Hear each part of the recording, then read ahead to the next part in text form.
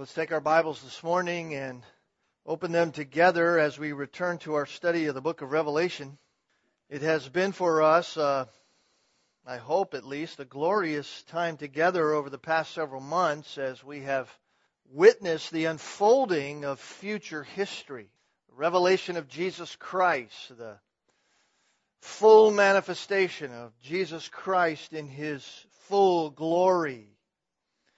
And it has been put within the heart of every man, as we have learned, to wonder about the future. When we think about humanity, when you talk with humanity, mankind attempts to find out about the future from all kinds of sources, and all of those sources know nothing of the future. But the Christian does know the future. Why? Because we know the only one and true God who has created all things and who has planned the future. We know the truth about the future. We know what the future is, and we have been seeing the complete unfolding of God's redemptive plan from history past to history future through His Son, and now we have come to those final scenes in our study. We have been watching these scenes unfold, even back as they began in chapter 19 and verse 11 with the words, "I saw." And over the course of the chapters, as we have gone from chapter 19, verse 11 up to where we are, this word, "I saw," continues to come forth. And there's 10 times that John says that. And the last Lord's Day, we were introduced to the 8th and 9th time that he said that, beginning in chapter 21.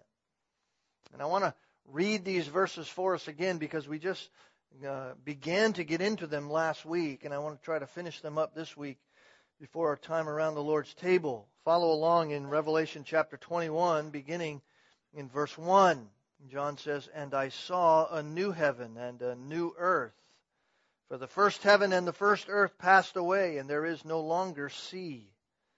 And I saw the holy city, New Jerusalem, coming down out of heaven from God, made ready as a bride, adorned for her husband.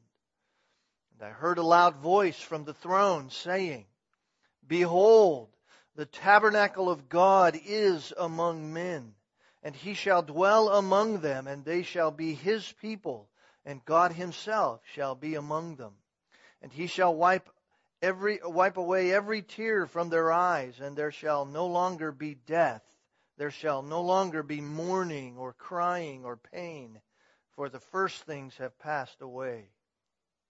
He who sits on the throne said, 'Behold, I am making all things new.' And He said, 'Write, for these words are faithful and true.' And He said to me, 'It is done. I am the Alpha and the Omega, the beginning and the end. I will give to the one who thirsts from the spring of the water of life without cost. He who overcomes shall inherit these things, and I will be his God, and he will be my son. But for the cowardly and the unbelieving, and abominable and murderers and immoral persons and sorcerers and idolaters and all liars, their part will be in the lake that burns with fire and brimstone, which is the second death.'" What we're looking at here is the eternal state. We have seen the tribulation and all of the judgment that God unleashes during those horrific 7 years. We saw that unfold from chapter 6 all the way through chapter 19. We have seen the millennial kingdom as Christ comes and rules on earth for 1,000 years in the current Jerusalem in chapter 20. Now, in the chronological order of God's redemptive plan, we are here introduced to the eternal state. The eternal state, by the way, is that place where all of human creation is moving toward. We live now not in the eternal state, but the eternal state is coming, and all of human creation is moving toward that point, and some will move to it, to an eternal hell separated from the semblance of any of God's grace and any of God's mercy, separated from God in their place of hell, and others will be eternally in bliss with the Lord Jesus Christ. And the Bible tells us that the Christian is to live here and now in our days in anticipation for the eternal state, in anticipation for that time that we spend with Jesus Christ. This is the location and destiny of our eternal hope. This is where Christ will dwell with us, and so that makes this a very important place. We think life on this earth is a long time. Some of us live 100+ years, and yet that is but a vapor, as Scripture says, according to eternity. And I believe far too often we get ourselves mixed up in our own minds and in our own thinking. We live our lives here as if this is our heaven, as if this is the place where we want to remain, as if this is the place we want to perpetuate our life ongoing. But that is not the exhortation by God for us or to us. We are to live as, the Bible says, you are to live as dead men. We are to live here and now in the world and to the things of the world as if we are dead, and we are to anticipate the things of our glorious future with Jesus Christ. Now, you may remember last time that we said we could characterize this eternal place with one word. And that word was new. The word new. Why? Because all things in the eternal state are categorically new. In other words, it will be nothing like this place. This place is a place of death. This place is a place of sin. This place is a place of unbelieving. This place is a place of lies and all the categories of verse 8, the cowardly, the abominable, the murderers, the immoral persons, the sorcerers, idolaters. That's what characterizes this place. The new heaven, the new earth, will be nothing like this place. Specifically, John sees and describes here in these verses 4 features for us of this eternal state that ought to cause us, those who know Jesus Christ by faith, it ought to cause us to anticipate this all the more. It ought to cause us to really desire to be with Christ. And I just want to quickly review the first two and then get into the last ones for us. First, this is a completely new creation. Verse 1 says, "And I saw a new heaven and a new earth, but the first heaven and the first earth passed away. There is no longer sea." The first earth passes away. That means it goes totally out of sight. We talked about this last Lord's Day. This one that we see here, this new heaven, this new earth, is one that is totally new in character and in every way. It is eternal and not temporal. This earth is temporal. The new heaven, the new earth will be eternal. Its biology will be new, in that nothing dies in the new heaven and new earth. Its ecology will be new. There is no need for the sea.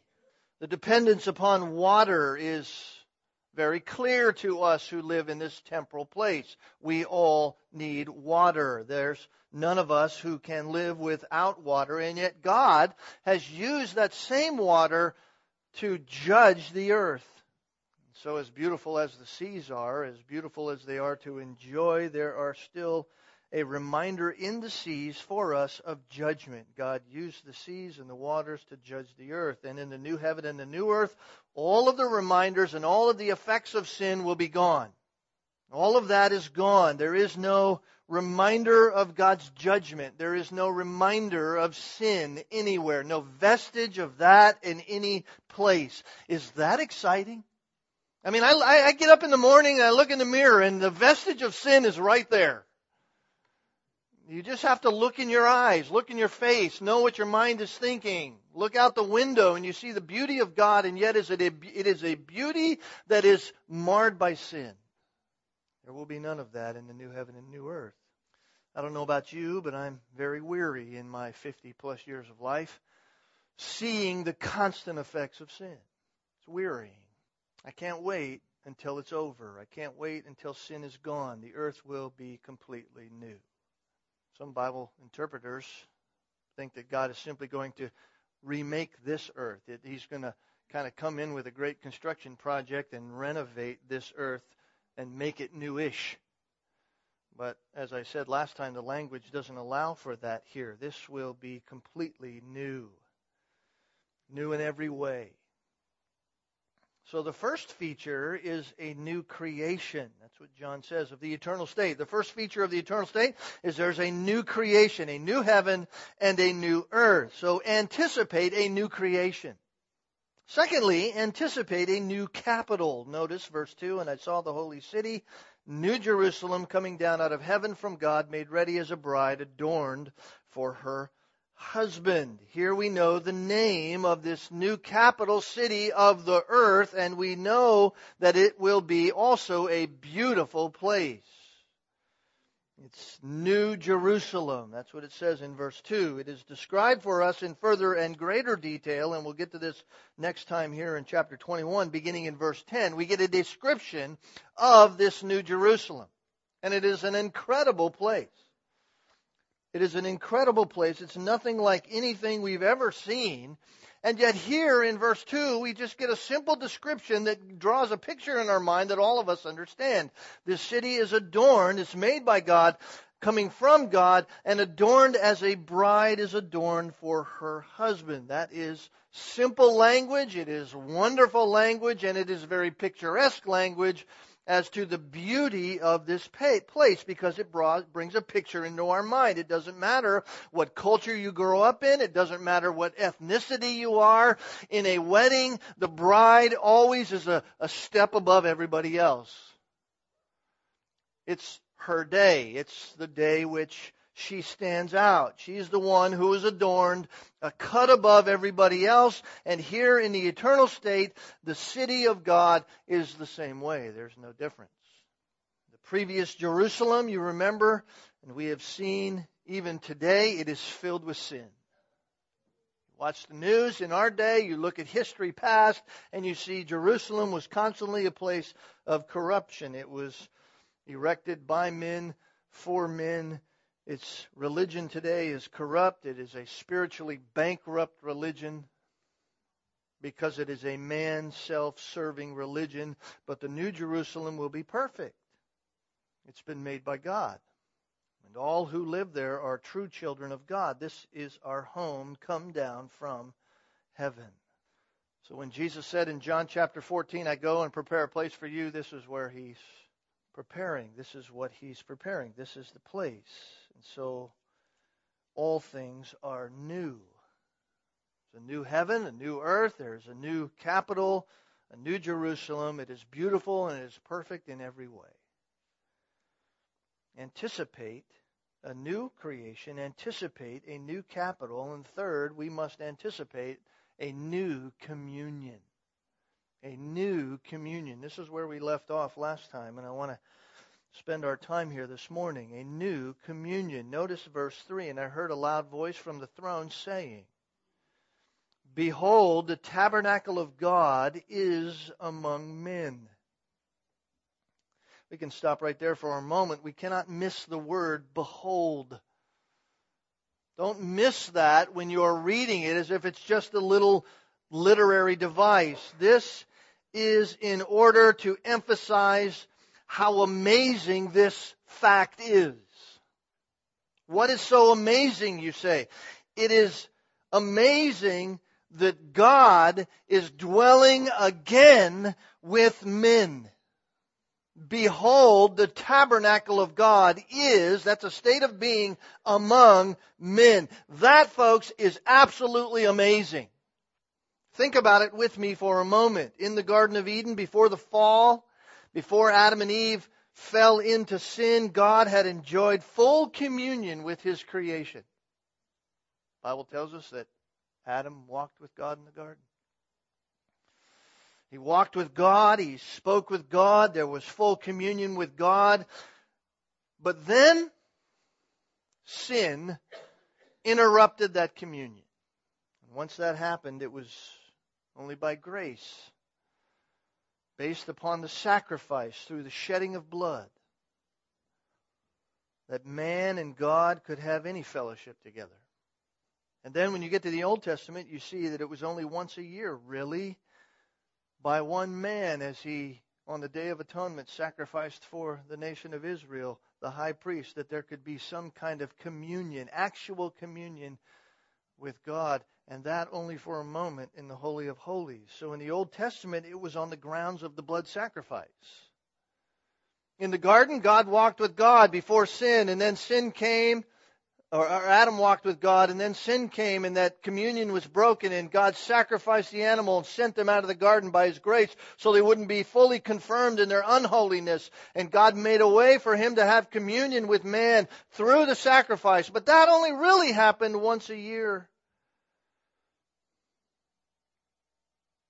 And God, by His grace, took up residence in the tabernacle in the temple of Israel, in the Holy of Holies. Exodus 25, verse 8, God says to Moses to tell the people, "Let them make me a sanctuary that I may dwell in their midst." God says, I desire to be with my people. I want to be there in communion. Have them build a sanctuary for me so that I can come and dwell there. It was God's desire to dwell with His chosen people. But we know the story. Once again, sin got in the way. People of Israel disobeyed God, and their sin brought upon them disaster. So by the time you read through the Old Testament, you get to the Old Testament prophets, and you get to Ezekiel chapter 9 and chapter 10, you see Ezekiel prophesying and showing the glory of God as God departs the temple. Because of the sin of the people, because of the disobedience of the people, God's presence lifts away and departs, and it signifies that God is not with His people anymore. So when you get to the New Testament, for God to draw near to sinful men in the person of Christ, how astounding that God would do that. And yet we find the words of John in the first chapter of John's Gospel, and John says, "And the Word was made flesh and dwelt among us." The word dwelt is the word tabernacled. In other words, God desired to have fellowship with His creation, and so came Christ, the God-man, Emmanuel, God with us. And yet, instead of communion with God, what happened? Man gave Christ the cross. We don't want to have communion with you, we said. But God, through the sacrifice of His Son, even though it came at the hands of His own creation, God, through the sacrifice, completed redemption. God, through the sacrifice of His Son at the hands of His own very creation, completed for us redemption that we never deserved. And with those who believe by faith in His Son, Jesus Christ, God can now have communion on a permanent basis. And so when you look at Revelation chapter 21, verse 3, and what you're seeing here is the purpose of God in creation finally being completely fulfilled. And we sit here through the words of John. We're called upon here as we read this, we're called upon to wonder at this amazing truth that God would, the creator of the earth, would come to the earth and dwell with us. John says, "Behold," he hears the voice from the throne. "Behold, check this out. This is absolutely stunningly amazing that God is among men. He will be among us," listen, "forever." Sin won't be able to mess it up again. So what will it look like, you say? What's it going to look like? What does it mean that God's going to dwell with us? What's that look like? What are the implications of that? Well, let me just say, it's not going to be like here. And there are several statements here that John gives us that describe it for us. Let's look at these together. First, It will be the actual place of God. The actual place of God. Notice verse 3. He says, "Behold, the tabernacle of God is among men, and He," that is God, "shall dwell among them." Shall dwell among them. Currently, we have the Spirit in us. Currently, by faith in Jesus Christ, Christ ascended to heaven, and Christ said to the disciples, don't be sad, I'm going to send the Helper. We have the Helper. But God the Father and God the Son are in the heavens. Now, I know what you're thinking. Isn't God everywhere? Yes, but at the same time, we have the Spirit. God isn't bound by the things we are bound by. Let your mind just wrestle with that and worship God in what He's saying. Currently, we have the Spirit. Christ is in the glories of heaven, God the Father in the glories of heaven. But all of that is going to change. Because when we are glorified, and when we enter into the eternal state, God will live with us. He shall dwell among us. He will not be like He was when it was with Israel, when God was simply with Israel in the temple. No, He will be among us. Notice the emphasis here at the end of verse 3. And God Himself shall be among them. You know what that says to all of us? It says that all of us who know God through Christ will have, listen, continual access and communion with God in a tangible way, just like Adam had in the garden. This is paradise regained. See, right now we have access to God, right? We have communion with God. It's through prayer. We talk to God through prayer, and God hears our prayers. But we here in the new heaven and the new earth, it's like going to God in person. You're sitting right there with God, and God is hearing you, and you're speaking to God, just like Adam was walking with God in the cool of the day and talking with God. Here it's new. Our communion with Him will not be through prayers, it will be in person. I find it quite interesting. In heaven, there's no need for prayer. People will say, well, why there's no need for prayer? Because God's there with us. I just go to God. I just walk up to God, talk to God. Here, I bow on my knees and I talk to God. There, I walk with God and talking to God. Then notice what it says secondly in verse 3. It says, they shall be His people. God is among men, and He shall dwell among them, and they shall be His people. I call this the possession of God realized. The first is the person of God is there. This is the possession of God is now realized. We shall be His people. In other words, all of the terms of the promises of God throughout all of Scripture made to His children will be realized because we actually are His people. All of that is realized. Because we are God's people, now that comes to fruition. And all of that is realized. The possession of God is now realized in His people. Not just Israel.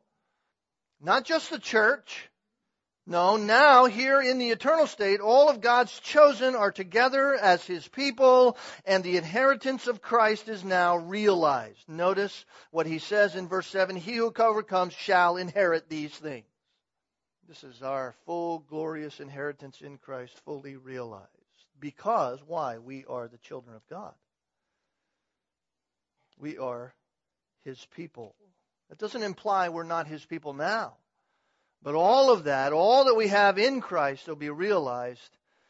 And all of that is included in that terminology, they shall be His people. So first you have God's presence among us. You have this realization of possession.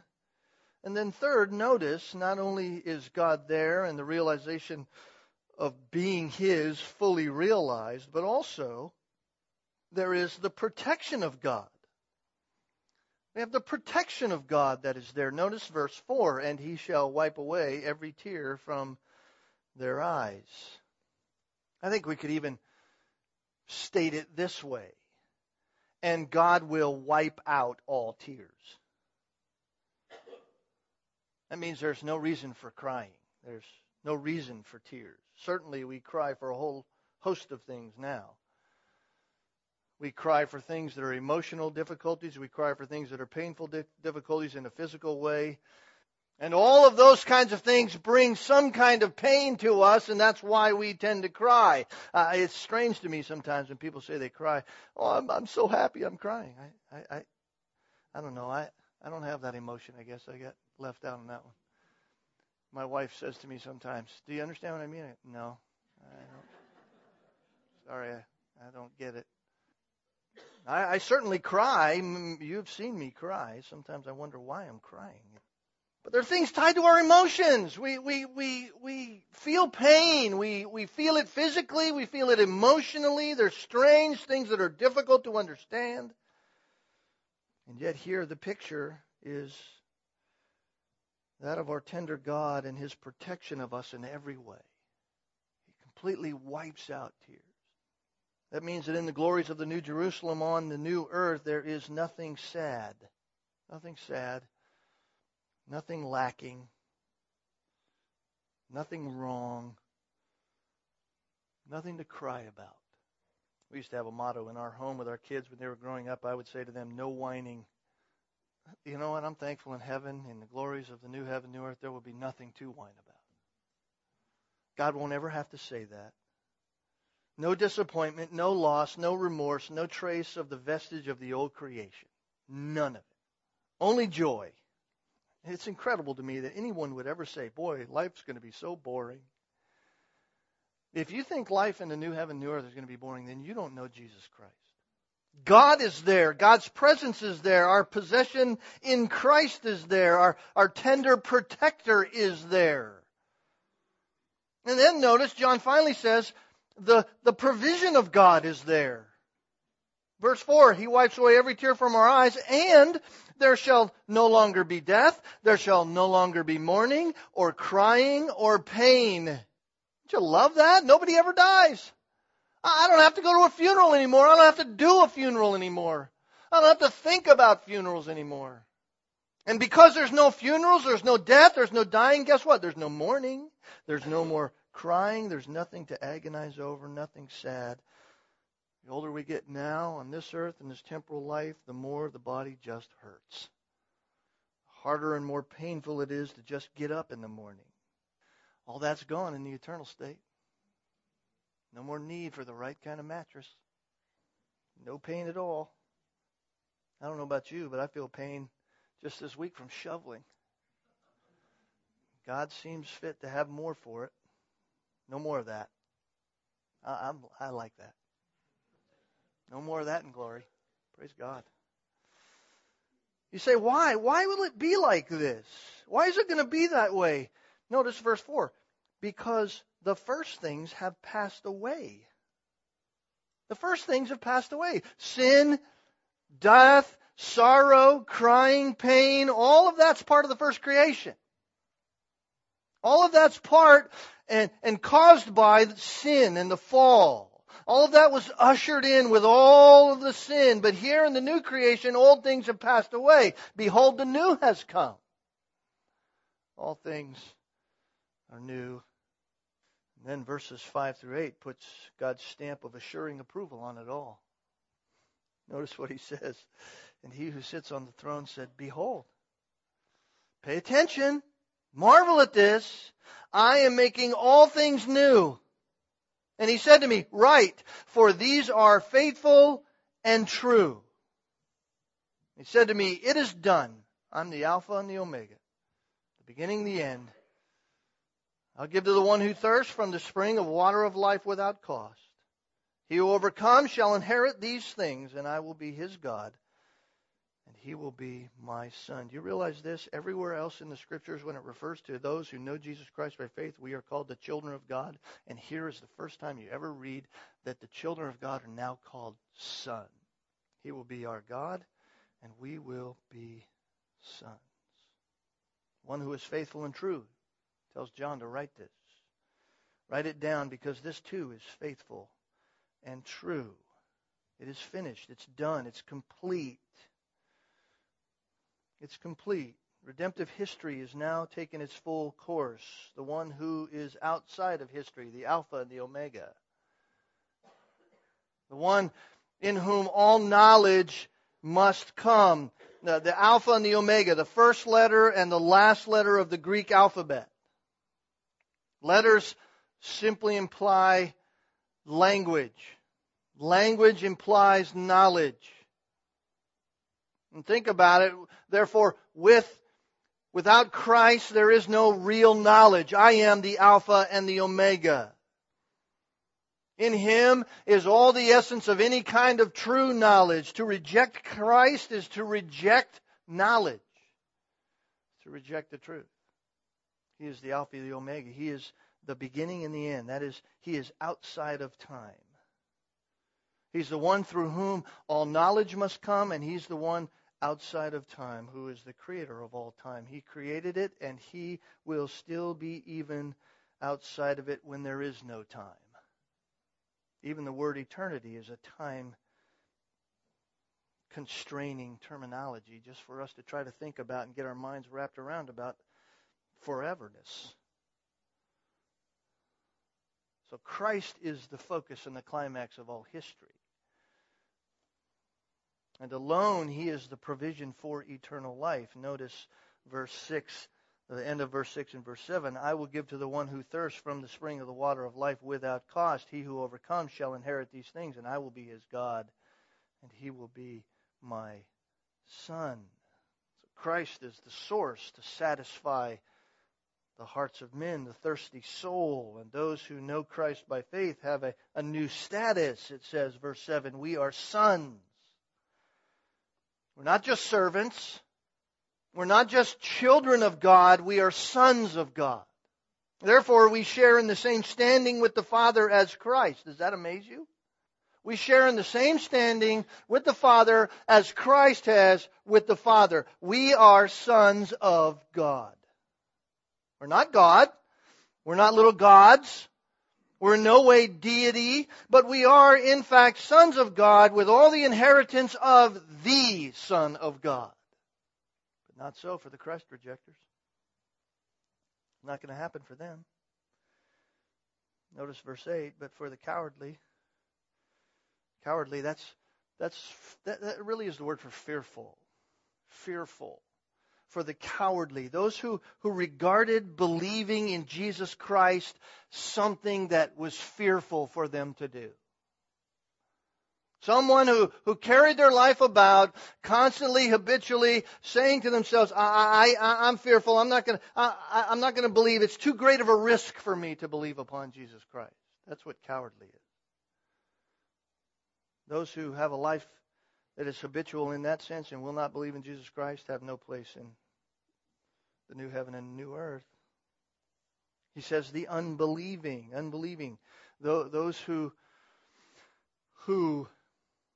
follow the things seen rather than the things unseen. Right? Jesus said to the Pharisees, if you would believe, you would see. These are the kind of people who say, I see it, it makes sense to me to see it, and because Jesus doesn't make sense, I can't see Him, I'm not going to believe. That's the unbelieving. Those who carry their life that way will not inherit the kingdom of heaven. The abominable, he says. The abominable. The best description for that word is not the old Christmas tale movie of the snowman. No, the best description is really ancient sexual religion. Religion that involved all kinds of sexual nonsense. Anything outside the realm of that. The abominable. I think homosexuality fits into this category today. They may not call it religion, but it is. And murderers. Murderers, we know what that is, the taking of a life unjustly. That's murder. Those who are murderers by their very life. Immoral persons, sexual sin of any kind habitually, a life of just flat out sexual immorality with no sense of any kind of desire to live in purity. Sorcerers. That's the word pharmakia. That really is the word for magical arts. Those who are devoted to talking to spirits and trying to elicit words from the dead and all that kind of Satanism. That's what sorcerers are. Devoted to magical arts. Then idolaters. Idolaters. You know what that is? That's just the category that says, you know what? You worship anything in the place of God. Anything that has greater value to you than the place of God in a habitual kind of way, that your life is that way, directed in those things, you're an idolater. Giving greater value to the stuff more than God. And all liars. Liars. People who tell lies with their mouth and with their life. All liars. Being false to the truth. God says their part's not in the new heaven and new earth. Their part is in the lake that burns with fire and brimstone, which is the second death. And of course, we looked into that in detail when we were in chapter 20, when after the 1,000-year reign of the millennial kingdom, both death and Hades and Satan and the false prophet and the Antichrist were all thrown in the lake of fire along with all those who followed after them. All of those will spend eternity in the lake that burns. That's really the original language. The second death. Continuous eternal burning, yet never being consumed. It's like the man in Luke chapter 16 who says, just send Lazarus over with a little dip of water that I might cool from this burning. A non-consuming burning all the time. And there'll be this added suffering of the separation of God from you. I can't even imagine what that is, and yet that's what it will be. The sense in which God is no longer even around you in any kind of way, the hell that is, along with all of the pain that goes with that. Why? Because you rejected Christ. What a contrast. What a contrast between the new heaven and new earth and those who suffer the second death. John says, listen, we can anticipate great things. We can anticipate wonderful things. Why? Because of Christ. Because of Christ. He is our hope of glory. It's all because of Christ. No matter where you look, it's all Christ. And so this morning we remember Christ. So we come to this and we read about the glories of all this, and none of this is glorious at all if Christ isn't right there in the center of it all. And so this morning we remember Christ. And we anticipate glory with Him. We anticipate all of the glory to be with Christ. And as we'll see, as we hear the description of this New Jerusalem in verses 10 and following, the best part about the whole city itself is not the fact that the city is such a beautiful place. What makes the city so wonderful, it is a city that has no need, verse 23, of a sun, no need of a moon to shine upon it. Why? Because the glory of God has illumined it, and its lamp is the Lamb. What makes it so brilliant and so wonderful and such a great place for us to spend our eternal days is the reality that Jesus Christ and God are there. And so this morning we anticipate and remember Christ. Let's bow together and prepare our hearts for our time in the communion table. Lord, this morning we try as we may to understand what wonder you have for us. How can we put in even our words the great wonder that you have in store for those who are yours?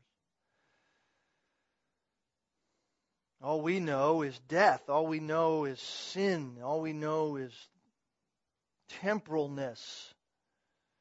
We know your promises. We know that. We've believed them, and through believing in your Son, we have eternal life, but by experience, we don't know what that even entails.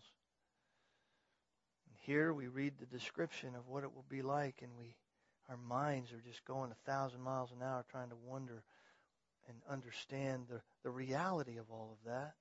Lord, what amazes us is that you will be among us.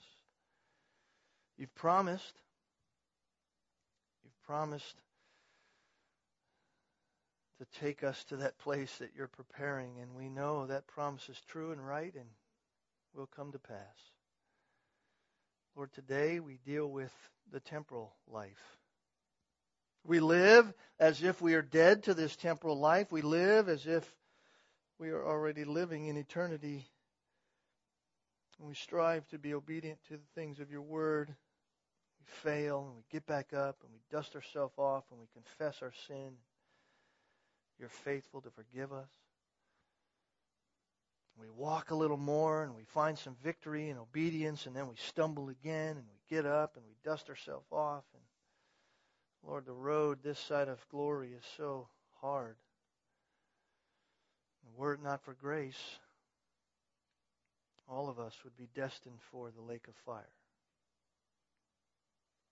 So this morning we remember Christ. We set our mind on the things above. We keep seeking the things where Christ is. And these elements remind us of that. Remind us of the great price paid so that we could have all that you have promised.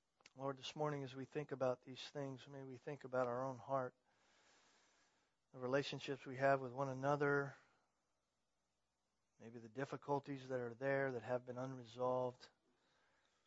Help us to resolve them quickly so that your name would be glorified and honored in us.